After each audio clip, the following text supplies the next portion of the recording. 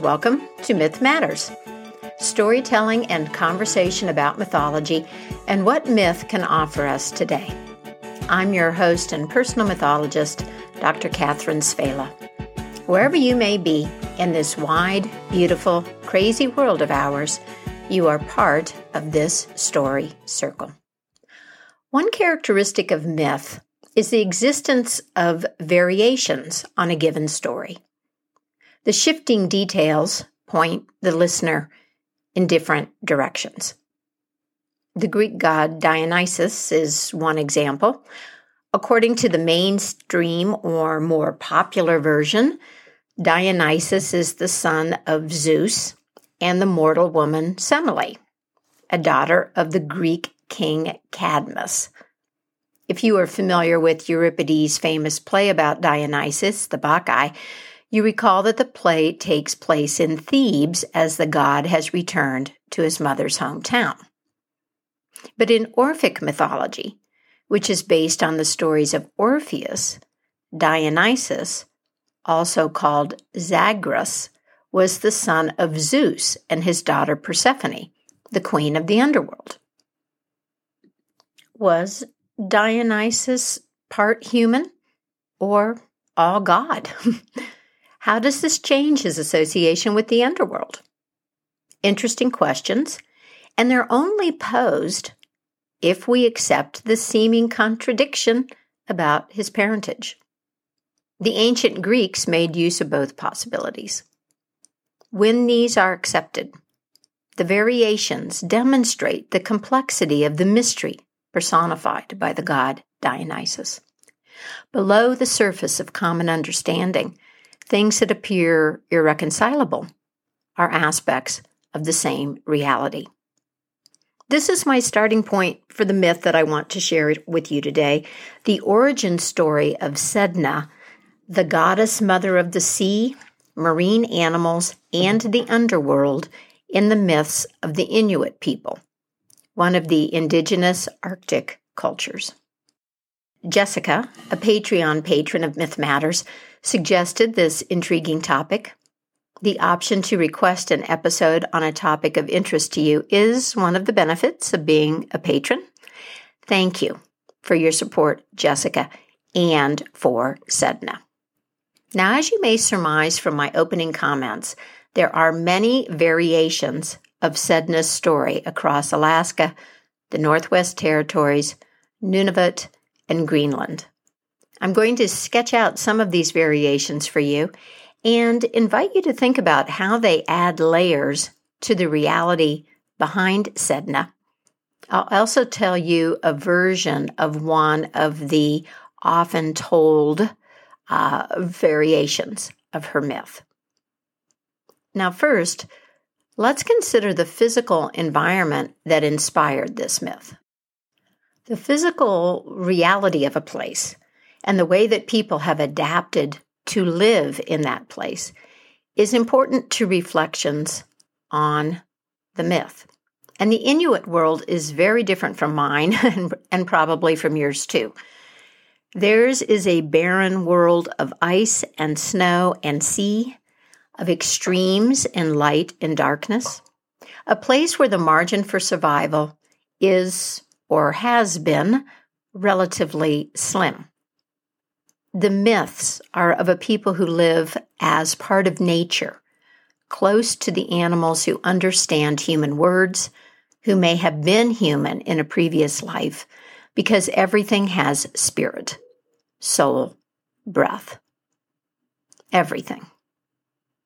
Now, in his collection of Inuit folk tales, A Kayak Full of Ghosts, published in 1987, Lawrence Millman, a mycologist who has made more than 40 trips to the Arctic, writes of the snow, hunger, hunting, and the search for food. The Inuit will eat almost anything, he says. The green fermented juices of a walrus stomach and seal eyes, for example. Nothing goes to waste. And cannibalism is or was one of the harsh facts of life. Better to eat your young child than to starve alongside him, knowing that he will die anyway without you. For many of us, the deprivation and harshness of the Inuit world sounds frightening, and yet the people see these challenges as necessary to wisdom. Igurgajak of the Caribou Inuit expressed this to Knud Rasmussen, a Danish anthropologist and explorer who spent years with the Inuit on expeditions in Greenland in the early 20th century. Igurgajak told him, quote, "All true wisdom is only to be found far from the dwellings of men, in the great solitudes, and it can only be attained through suffering. Suffering and privation are the only things that can open the minds of man to that which is hidden from his fellows." End quote. The Inuit world has changed and is changing. Christian missionaries, technology, and climate change, for example, are all major impacts.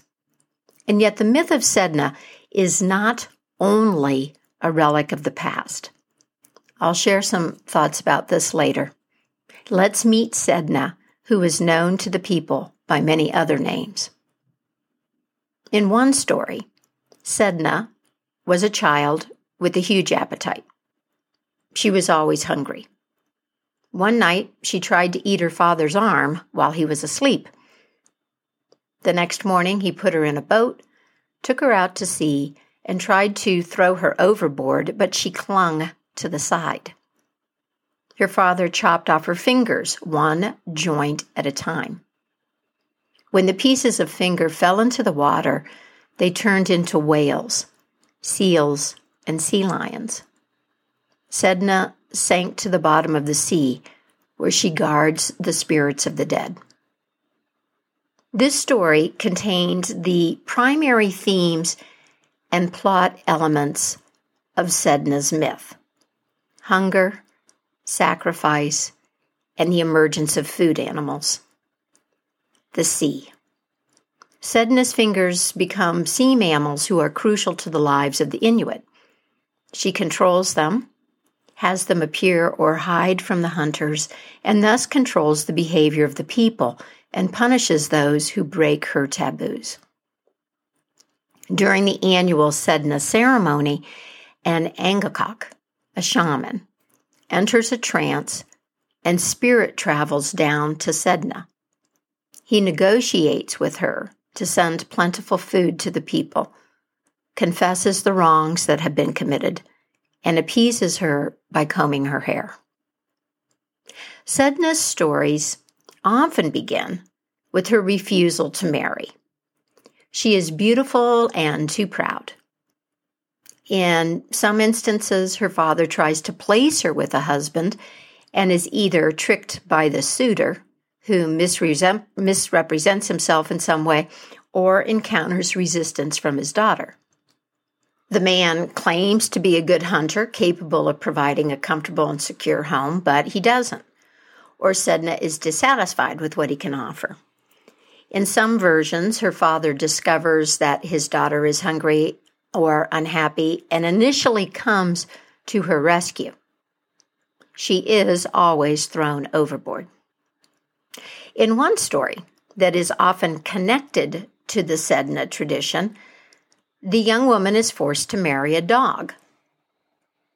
We're told there was a girl who refused to marry because none of the suitors were good enough for her. And finally, her father was so angry, he said, "You should have a dog for a husband." Later that night, a dog in the form of a man came in and slept with the girl. When the girl became pregnant, her father rowed her out to a nearby island, but the dog swam after them and lived with the girl on the island. She gave birth to a litter of pups and human children.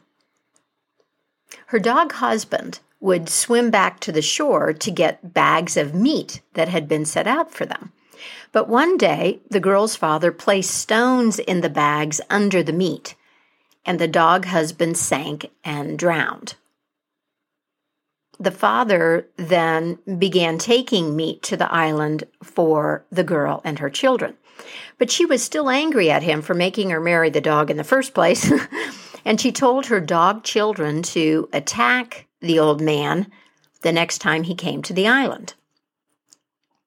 Her father was able to escape, but he was afraid to return to the island. Soon the girl and her children were hungry. They had no one to bring them any meat. She made boats out of the soles of her boots. She set the dog children in one boat and sent them off across the sea, telling them that they would be skillful with weapons. White men are descended from these dog children. She set her human children in the other boat and sent them across the water with instructions to go inland. These became the ancestors of Indians who lived to the south of the Inuit. Then the girl returned home and lived with her parents again. Sedna is temperamental and proud.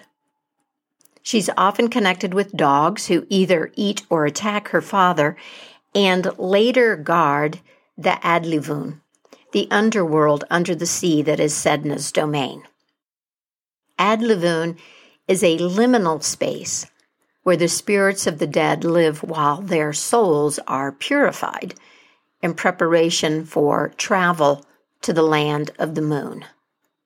The spirits of the dead and the shamans who journey to Sedna on behalf of the people have to get past the guard dogs. Now, the most popular story of Sedna involves her marriage to a fulmar. A fulmar is an Arctic bird related to the albatross that looks like a gray and white seagull.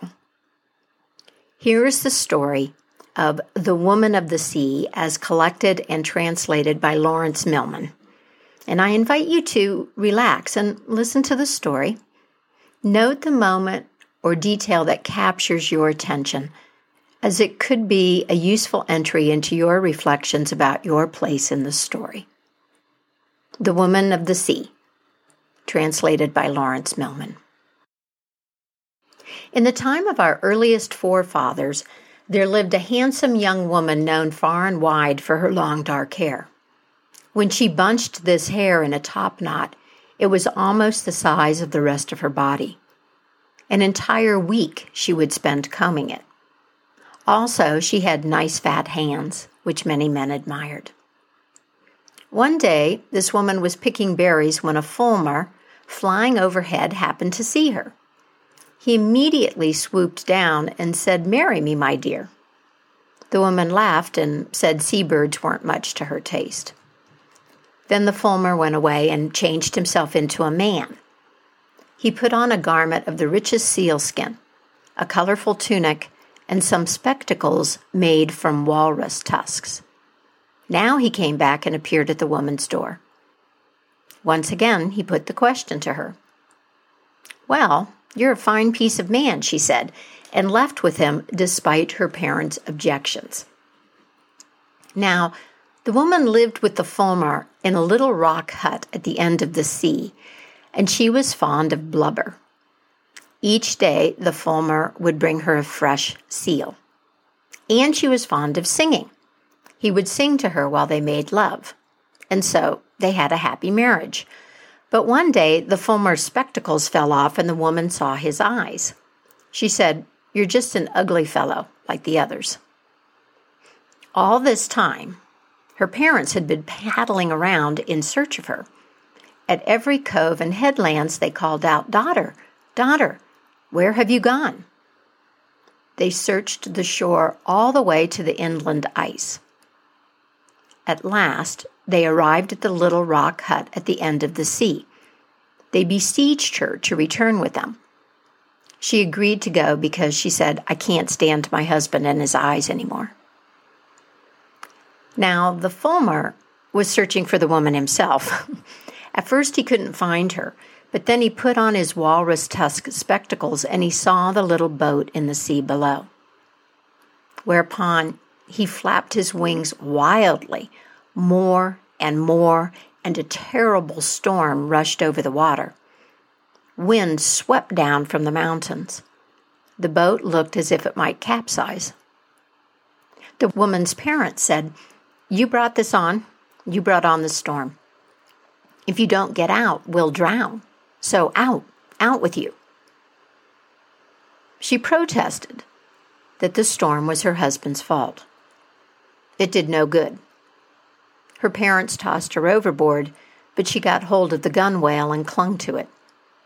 Her father took out his knife and cut off a few of her fingers. Still, she clung there. He cut off a few more. Still, she clung, and then he chopped off both of her hands. She tried to hold on with her stumps, but she had no grip, and as a result, she slipped away beneath the waves. Immediately, the water subsided, and her parents were able to paddle home, relieved that they'd survived, even if it meant the sacrifice of their daughter.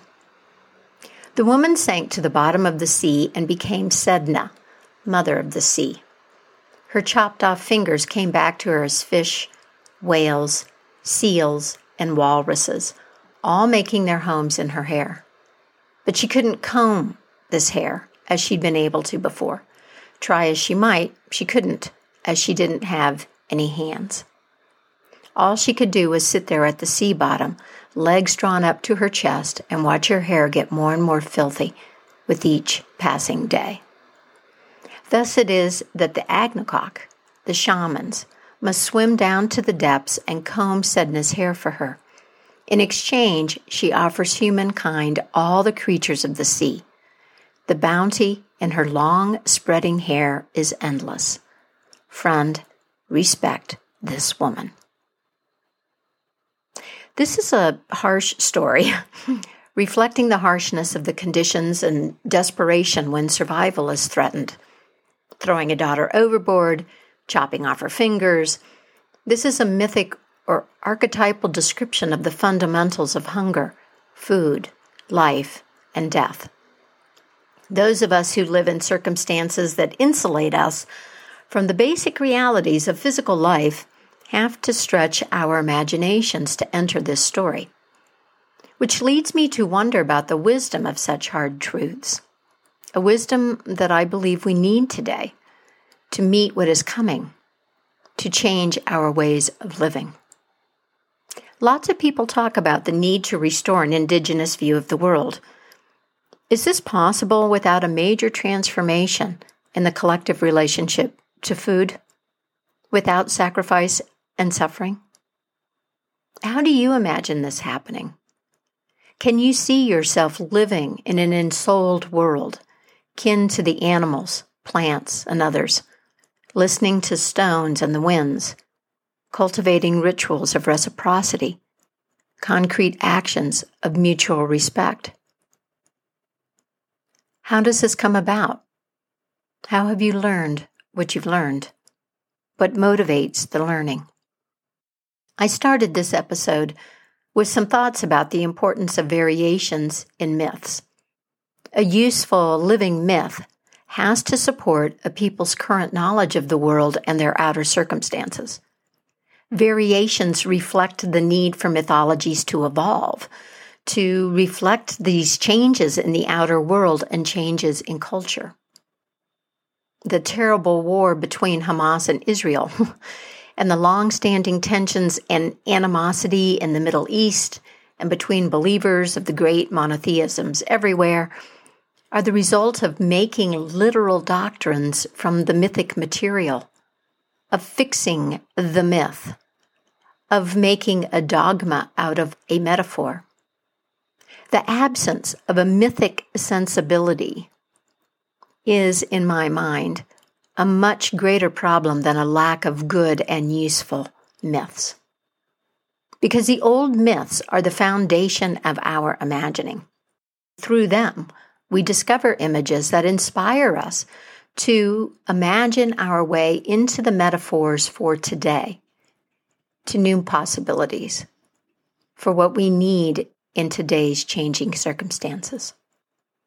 We know something about the current state of the oceans and the life of sea creatures. changing temperatures, destruction of habitat, pollution, overfishing, shifting wind and storm and wave patterns, multiple threats to life as we've known it. Is Sedna taking her revenge for the breaking of her taboos? According to the old stories, the goddess is available, reachable. The shamans go to her world and she listens. They offer prayers and make amends. There is honor, reciprocity, and caretaking action. They comb her hair and clean her body with fine sand, things that she cannot do for herself because she has no hands, because her sacrificed fingers are whales and seals. Sedna's underworld domain is called Adlivun, which means those who live beneath us. This phrase suggests so much. In her myth, Adlivun is under the sea. I think of the movement of water above and below the ground, sea creatures and the tremendous powers of the oceans, the spirits of the dead, the ancestors, what they did on earth and how they act in the spirit realms. Water as the source of life, as the source of order and rules, the home of what must be honored. We're all dependent on the oceans. And each of us can extend this notion of life dependent on those who live beneath us to the specifics of our place. What is beneath me here in Colorado? I spent some time in my yard the other day and turned over the soil, feeling the progress of fall, and there were the earthworms. Earthworms, agents of decay, the great recyclers, tunneling and aerating soil, fertilizing it with excrement, breaking things down, composting. A form of that purification in another adluvian, perhaps? Well, Millman's collection of Inuit folk tales ends with a very short story that feels like the proper ending for this episode. But first, a big welcome to new email subscribers: Una, Grace, Angela, Bonnie, Kim, Martha, Gerald, Jean-Elise, Sally, Jean-Veronique, Wendy, and Zadok. Welcome to Myth Matters. If you are new to Myth Matters, I invite you to head over to the Mythic Mojo website. You'll find a transcript of this episode, information about story oracle readings and my consulting services, and you can also join the email list if you would like to receive links to new Myth Matters episodes in your inbox. Thank you to the Patreon patrons and Bandcamp supporters of Myth Matters. And a shout out to Ricky for her generous tip. Thank you so much. If you're finding something of value here at Myth Matters, I hope you'll consider joining me on Patreon or buying me a virtual coffee. Links to both options are on the Mythic Mojo website. Your financial support at any level makes a big difference for me, my friend. In closing, the Inuit story Millman titled, "What is the Earth?" 3 friends were curious about the size and shape of the Earth. They were so curious that they decided to go exploring.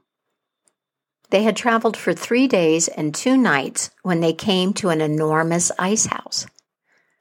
"Let's go in," one of the friends said. And so they went into the house, which seemed to be without end. They followed the walls in order not to get lost. Where was the passage through which they'd entered? They walked for days, for months, for years. At last they grew very weary. It was all they could do to crawl now. Then 2 of the friends could no longer crawl, and they sat down and died. The 3rd friend managed to find the exit passage. His kayak was exactly where he left it. He came back to his people as a very old man, and he told them, "The earth is simply a very big ice house." Then he died too. The earth is simply a very big ice house. If we have a better understanding of our need for myth and all that our old stories offer, we can live more satisfying lives. We can inhabit a better story and create a more beautiful, just, and sustainable world. Feel free to email me in response to this episode or post a comment on the Mythic Mojo website. If you have questions about mythology, I'll do my best to answer them. And that's it for me, Catherine Savela in Myth Matters. Thank you so much for listening.